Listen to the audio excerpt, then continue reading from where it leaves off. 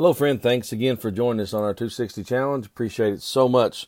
We are coming to you today from 2 Corinthians chapter number 11. And there's a verse in this chapter that I think really sums up so much of what we have been trying to teach and preach for quite a while now. I want you to see this here as Paul writes to this little church, and he tries to tell them a very, very profound thing, but yet very simple. Look in verse number 3. It says, "But I fear, lest by any means, as the serpent beguiled Eve through his subtlety, so your minds should be corrupted from the simplicity that is in Christ." Simplicity that is in Christ. Man, what a statement. I love that word.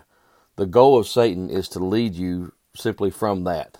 He simply wants to take you from simplicity to complexity. Paul is telling us that Satan is a complicator of things, and boy, that's the truth. His goal is to move you from focusing on Christ and the cross to focusing on you or religion or anything else that would take away from what Christ done on the cross. And the most important thing that Satan wants to complicate really is how to become a Christian. And yet Christianity is very simple.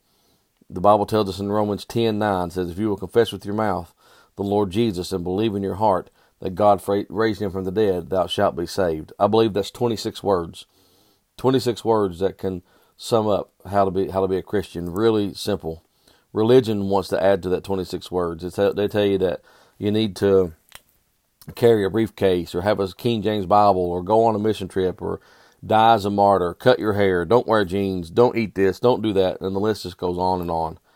Confess Christ with your mouth and believe that God raised him from the dead, and thou shalt be saved.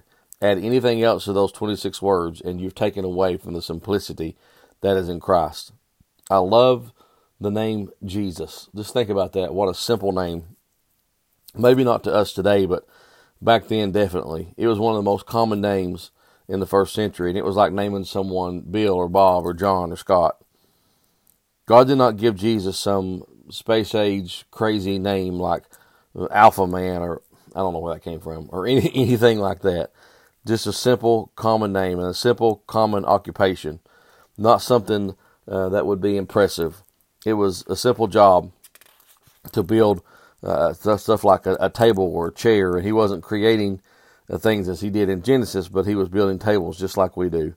God is simple. Satan is absolutely complicated. Look at the next verse here, verse 4. It says, "For if he that cometh preacheth another Jesus, whom we have not preached, or if you receive another spirit, which we have not received, or another gospel, which ye have not accepted, you might well bear with him." 3 things here I want you to see that is so simple. Look at this. Folks will come and preach another Jesus. Now, what does he mean? Another Jesus that, not the real Jesus that we know, not the Jesus that died on the cross, not the Jesus that says my grace is sufficient, not the Jesus that says, listen, come unto me and I'll give you rest. They'll preach another Jesus that says he's mad at you, he's out to get you, he wants you got to clean your life up, you got to do all this stuff. And then he says, if you receive another spirit, let me tell you, let me warn you something. We wrestle not against flesh and blood, but against what? Spiritual wickedness in high places. There are other spirits there that can trick you and try to mess with you. And then I love this, or another gospel. Paul says to the Galatian church that some have perverted the gospel, which means they misuse it or twist it. The gospel is a simple thing. It's 1 Corinthians 15, 1-4. It's the death, the burial, and the resurrection. It is so simple. Stop complicating what it means to be a Christian. Stop complicating what it means to walk with Jesus and to talk with Jesus and to have a real relationship. My goodness, what a great God we serve. And I am so glad that the plan of salvation is so simple that a child can understand it, believe it in their heart, and confess it with your mouth. Stop making it so simple and just accept what he did on the cross. It really comes down to this equation. Jesus plus nothing equals salvation. Hallelujah. Thank God for that simplicity.